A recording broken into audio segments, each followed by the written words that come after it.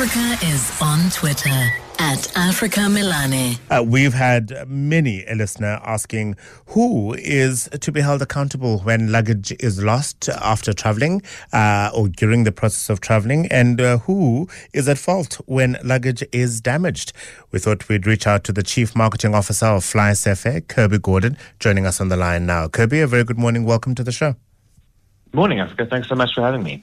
It is slightly confusing because if I book my ticket through your airline, I then arrive at the check-in counter at Cape Town International Airport, which is run by Airports Company South Africa, hand over my bag to one of your officials at the counter. They process it, and then, it goes on I always like calling it the travelator towards the, behind a screen, and then you hope that wherever you're traveling to, your bag will be on the other side. So perhaps before we try and unpack who's responsible or who's to be held accountable, let's talk about the value chain. What happens to your luggage and who is responsible at which point? Yeah, you're absolutely right. And thanks for starting off with that question, because it is a great point and it is quite confusing.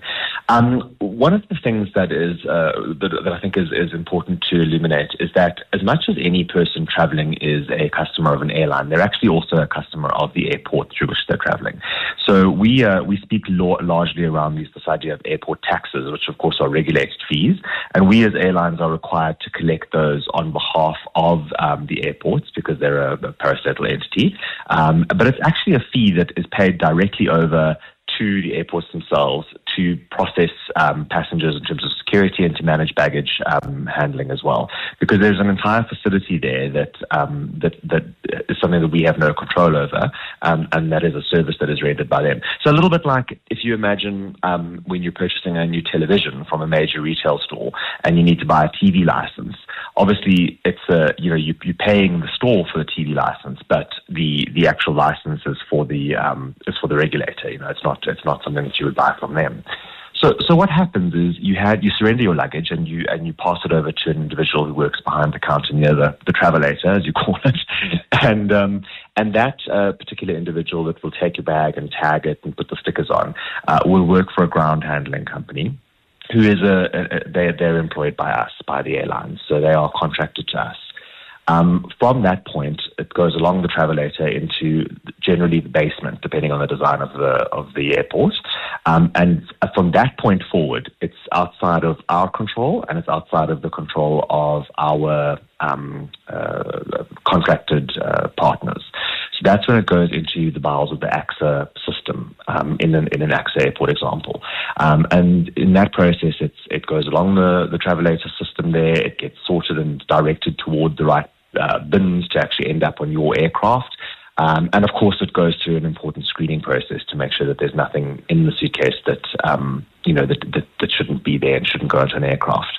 That then results in all of the suitcases for a particular flight ending up in one massive trolley or a set of trolleys, and those are then shipped out to the aircraft, which is where we effectively out on the tarmac is where we then take responsibility for them again, where our ground handling partners then have the ability to remove them from that trailer and put them onto the aircraft.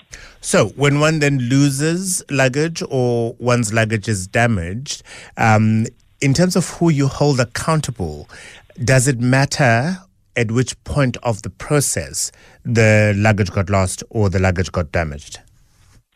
Well, this is an incredibly complicated thing that actually airlines around the world for a long time have had to try and resolve because, effectively from a consumer perspective, it doesn't matter, right? It should be resolved. Unfortunately, from an airline's perspective and for a company perspective, who can actually manage the process to ensure that it doesn't happen again? There is a reality there. So. What airlines have done through the genesis of IATA is we've taken on this concept of what they call limited liability. I'm sure you've heard that before.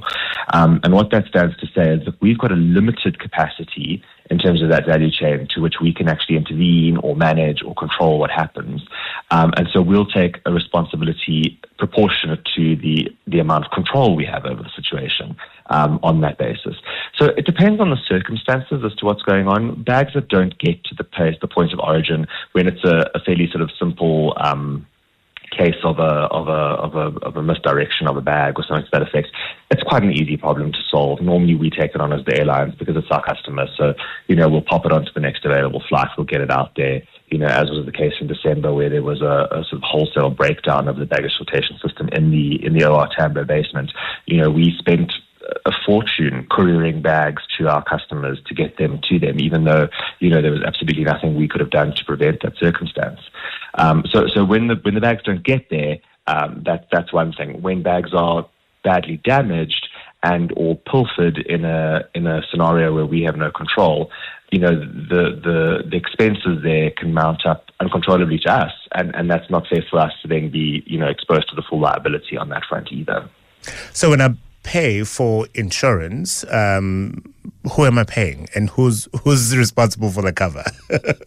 You know what I mean? So when I go to FlySFA's website and I have an option, for example, to pay insurance for luggage, what is that all about? So insurance, when we sell insurance for luggage, is underwritten by a third party, by an actual insurer. I mean, we're not a financial services company, so we can't underwrite risk. So you'll see it's quite clearly mandated there that the insurance is underwritten. In our case, we use a partner with Chubb, who are an international. It's not. It's confusing. It's not the security company. It's an international insurance company. And they underwrite that, and they'll actually send you policy documentation totally separately when you make your reservation, and you have a policy with Chubb Insurance to claim against. All right. Kirby, thank you very much. It is clearer, but I think it might require perhaps another conversation, as I have had 20 more questions coming up immediately during that conversation there. Kirby Gordon is a Chief Marketing Officer at FlySFA, trying to unpack, of course, who should be held accountable for either lost or damaged baggage when you are flying.